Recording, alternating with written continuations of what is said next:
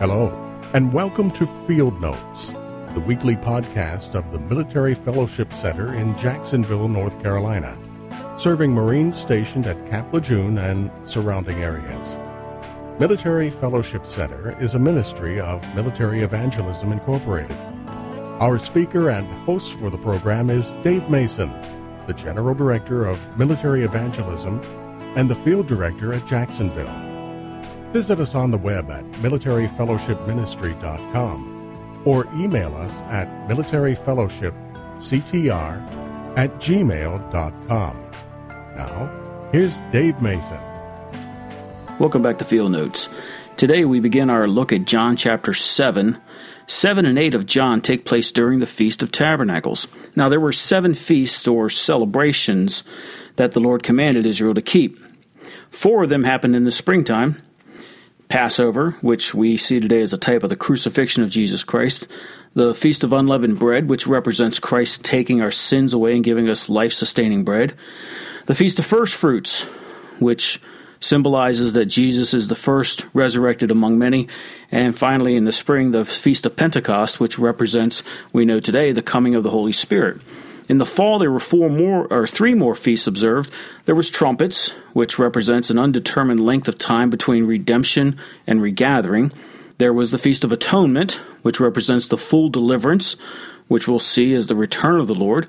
And finally, Tabernacles, which was a memorial, or looking backward and looking forward celebration, much like our Lord's Supper. This week, as we look at John chapter 7, verses 1 through 9, we see Jesus' family preparing to go to Jerusalem for the feast. And a few truly believed that he was Christ, but not all, just like today. John chapter 7, verse number 1, After these things, Jesus walked in Galilee, for he would not walk in Jewry, because the Jews sought to kill him.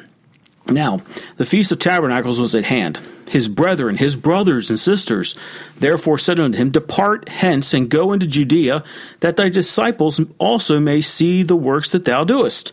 For there is no man that does anything in secret, and he himself seeks to be known openly. If thou do these things, show thyself to the world. Verse number 5, For neither did his brethren believe in him. Then Jesus said unto them, My time is not yet come, but your time is always ready. The world cannot hate you, but it hates me, because I testify of it, that the works thereof are evil. Go up to this feast. I will not go yet up to the feast, for my time is not yet full come. When he had said these words unto them, he abode still in Galilee. Father, thank you for this time. Thank you for this opportunity through podcasts, through the internet, to be able to speak to folks all over the world. And thank you for all those that are listening right now and studying along with us in Jesus' name. Amen. So, after these things, after 18 months of his 3-year ministry is spent among the Gentiles, he stays away from Judea and Jerusalem because the Jews sought to kill him. Ever since he healed the man at the pool of Bethesda in John 5:16 through 18. The Jewish leaders have been trying to get a hold of him, arrest him, and kill him. And so we see that much of, at least half of Jesus' ministry is spent among Gentiles, away from Judea, away from Jerusalem. Because only the leaders of the Jews wanted him dead.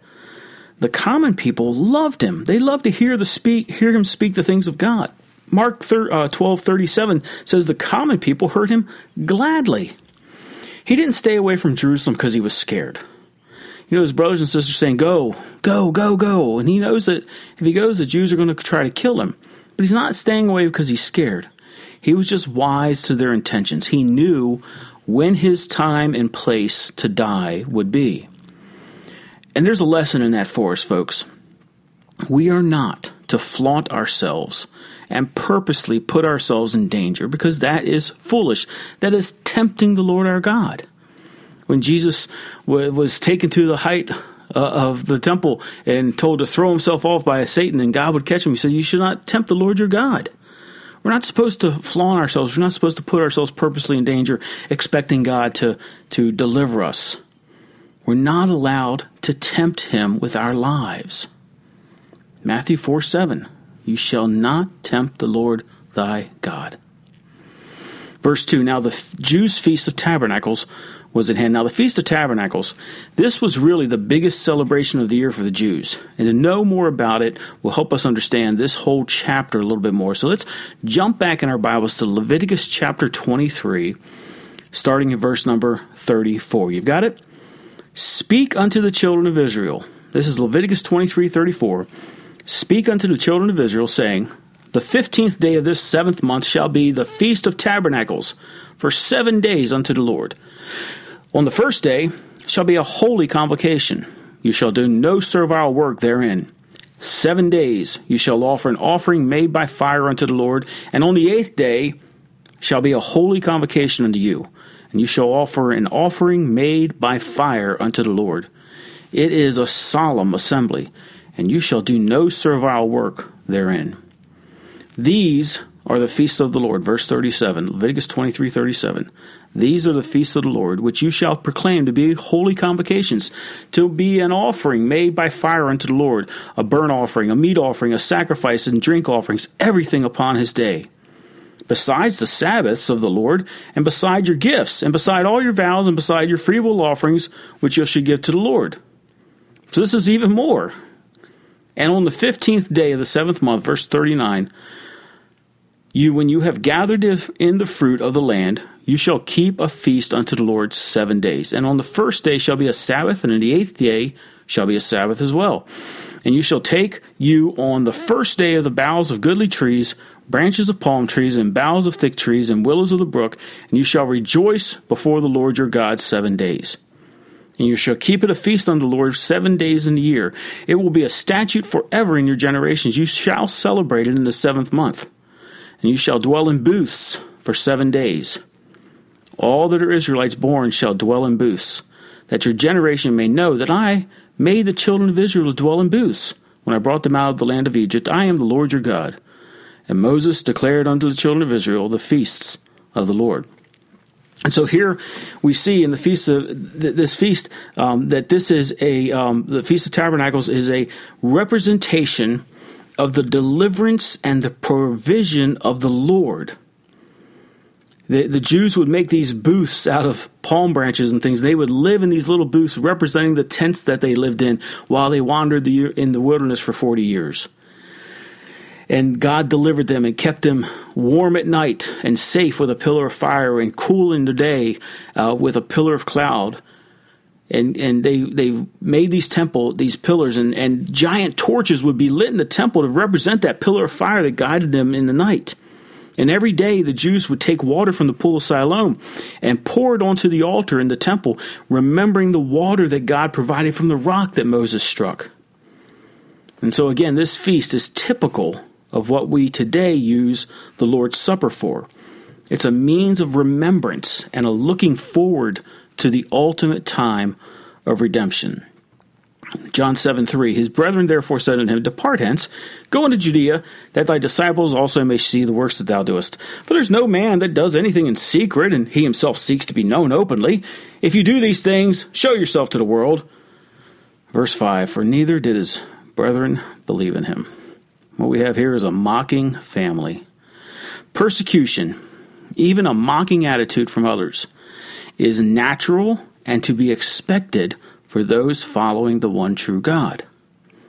You say, I don't want to be a Christian because I don't want to be made fun of. Well, if you're going to be a Christian, if you're going to lead Christ-like, if you're going to live a life for Christ, you're going to be persecuted. You're going to be mocked.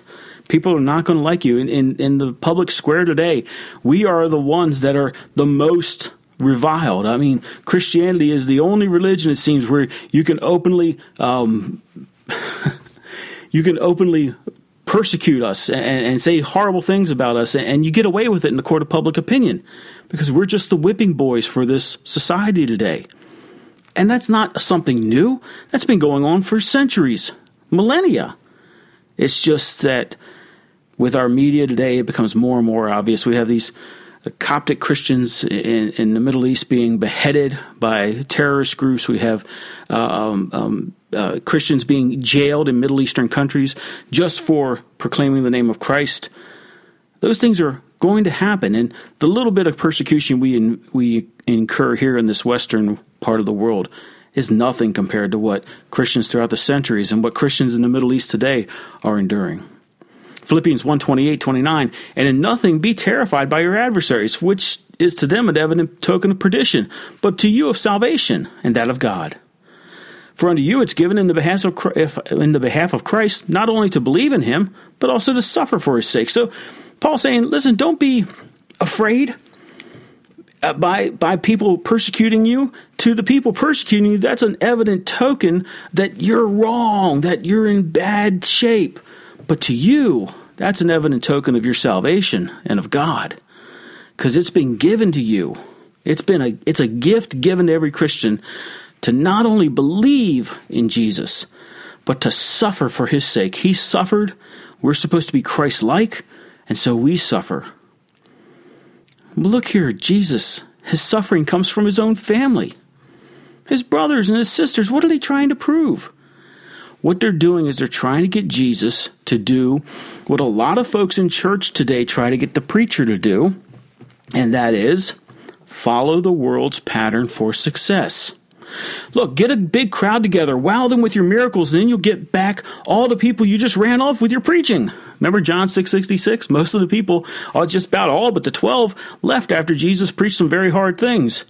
And his brothers and sisters going, just get a crowd together, wow, and do some of your miracles, and you'll get all that crowd back. Prove yourself, Jesus.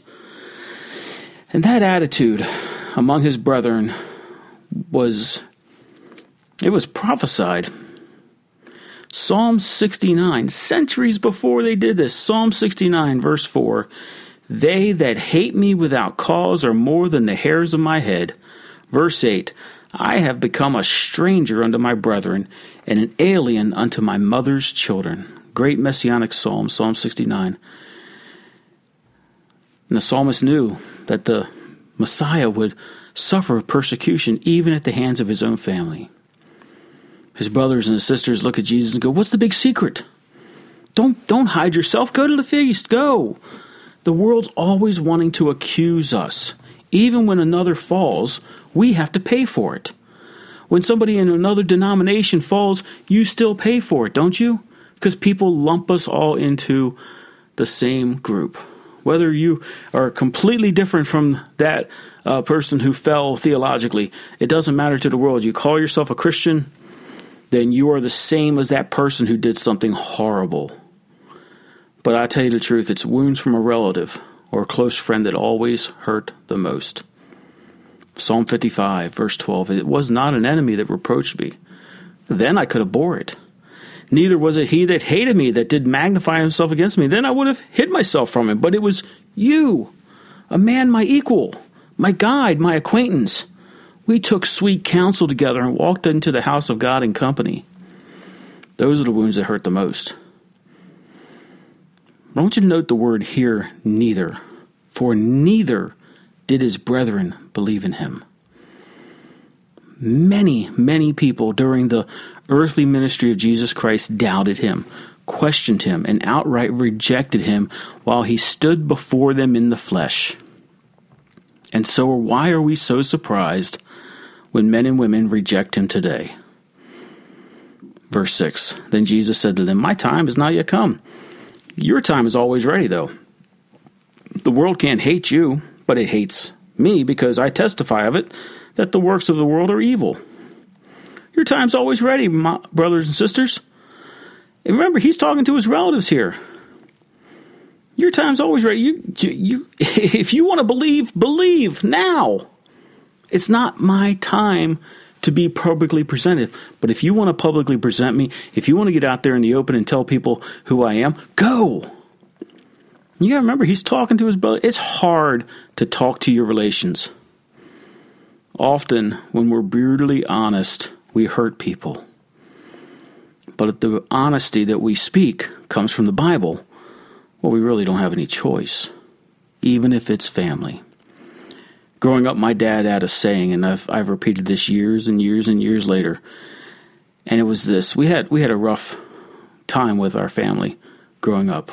It wasn't always fun with the relationships. You had your in-laws and your outlaws, and and your close cousins and such, and brothers and sisters and aunts and uncles, and it wasn't always a good, you've probably got the same sort of family. We all do. We all have trouble in our families. And my dad always said this to me when I was growing up: the truth is more important than even family. And Jesus said, I am the way, the truth, and the life. No man comes to the Father but by me. He said, you will know the truth, and the truth will make you free. And so, when you have those hard times with your family, understand you're not alone. Because Jesus understood who was really mocking him. It wasn't his relatives that were mocking him. It was his unsaved relative's God, who was the devil. Because evil's always been in the world and will always be here to the consummation of all things. Your time's always ready. The world can't hate you. You're a part of the world. You're in the world. And if you're not of me, you're of the devil. That's all there is to it. That's what Jesus is teaching. You're either for me or against me. There's no standing on a fence with Jesus Christ. So he understands it's not really them mocking him. It's the devil. It's always time for evil. Until Jesus returns and takes us out and recreates this world and sets up his millennial kingdom. And even then, until the end of the millennial kingdom, we've got to get into eternity before evil is finally completely crushed once and for all. It's always time for evil, folks.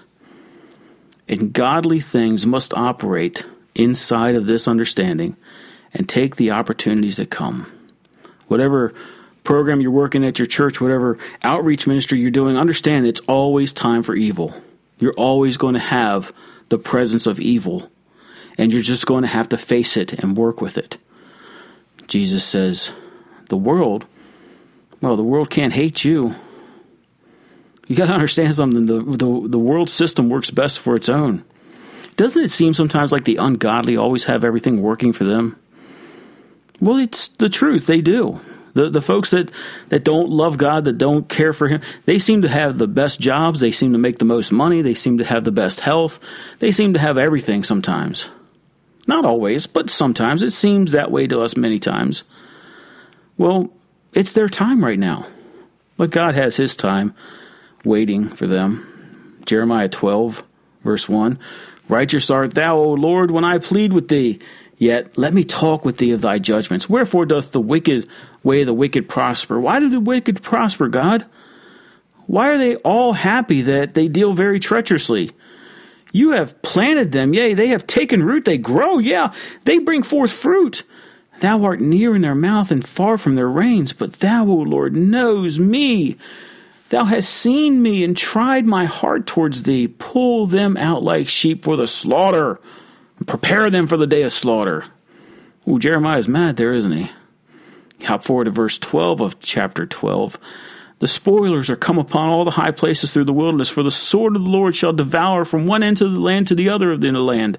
No flesh shall have peace. They have sown wheat, but shall reap thorns. They have put themselves to pain, but shall not profit. They shall be ashamed of your revenues because of the fierce anger of the Lord. Thus saith the Lord, against all mine enemies, all mine evil neighbors that touch the inheritance which I have caused my people Israel to inherit. Behold, I will pluck them out of their land, and pluck out the house of Judah from among them. And it shall come to pass that after I have plucked them out, I will return and have compassion on them. And I will bring them again, every man to his heritage, and every man to his land. And it shall come to pass that if they will diligently learn the ways of my people, to swear by my name, the Lord liveth, as they taught my people to swear by Baal, then they shall build in the midst of my people. But if they will not obey, I will utterly pluck up and destroy that nation, saith the Lord.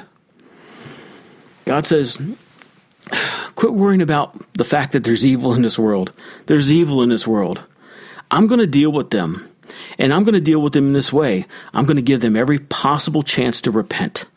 And when there's no possible way for them to repent, when they've gone way past the point where they're going to repent, then I will utterly pick up and destroy them. I'll pluck them out of their land and I'll destroy them then. But I'm going to give them every chance I can to repent and come to me. Jeremiah complains and the Lord answers. Remember, the world hates you. Because it hates Jesus. People are convicted by Jesus. You ever talk to somebody about God and they're fine until you bring up the name Jesus? The minute you say the name Jesus, suddenly they get offended, don't they?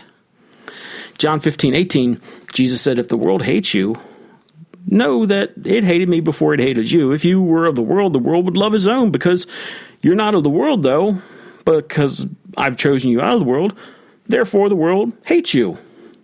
Hey, listen, Christianity is the only faith system in the entire world that says man is basically evil. Every other faith system says man's basically good, and we just have to find our way back to God. Christianity is the only faith system that says, no, man is born in sin. Man is basically evil. Man cannot come to God on his own, so God came to man. Mark 7:21, for from within, out of the heart of man, proceeds evil thoughts, adulteries, fornications, murders, thefts, covetousness, wickedness, deceit, lasciviousness, an evil eye, blasphemy, pride, foolishness. All these evil things come from within and defile the man. All that's within us at birth. And that's why the world doesn't like us. That's why the world hates us. Because we admit to what we are, and by admitting to what we are, we're also pointing to what they are. Because we're the same. If you're a child of God, you're no better than the bum on the street. You're no better than the criminal in the jail. You're no better than the politician on the television lying. You're no better than any of them. You just happen to have found the way. That's what the early Christians were called, weren't they? Those that were of the way, you found the way, and God graciously saved your soul. But you're no better than anyone else. Jesus is trying to teach his brothers and sisters this. So he says in verse 8, go up to the feast. You go up. I'm not going to go up to the feast yet, for my time is not yet full come. When he said these words to them, he abode still in Galilee. He stayed. So he says, look, I have to wait, but you can go. If you want to go, go. Matter of fact, it's a good thing if you go. It's the feast. You should go to the feast. It was commanded, by the Lord through Moses in Leviticus. You should go. It's just not my time. And so here's our last lesson from Jesus this week, one that we all need to learn. It's this. A simple 4-letter word. W-A-I-T. Wait. Jesus knew about patience. He did nothing before its time. James 1:2, my brethren, count it all joy when you fall into diverse temptations, knowing this, that the trying of your faith works patience. Let patience, though, have her perfect work, that you may be perfect and entire, and wanting nothing. We need to learn to be patient, folks. Our time will come if we wait. Thanks for listening this week. Until next time, I'm Dave Mason. Thank you for joining us for Field Notes. If you have been blessed by the preaching and teaching you have heard, consider visiting our website at militaryfellowshipministry.com and click the Donate button. Any amount will be a great help to us as we continue to reach our men and women in the military with the gospel. Join us next week as we continue our study of God's Word. God bless you.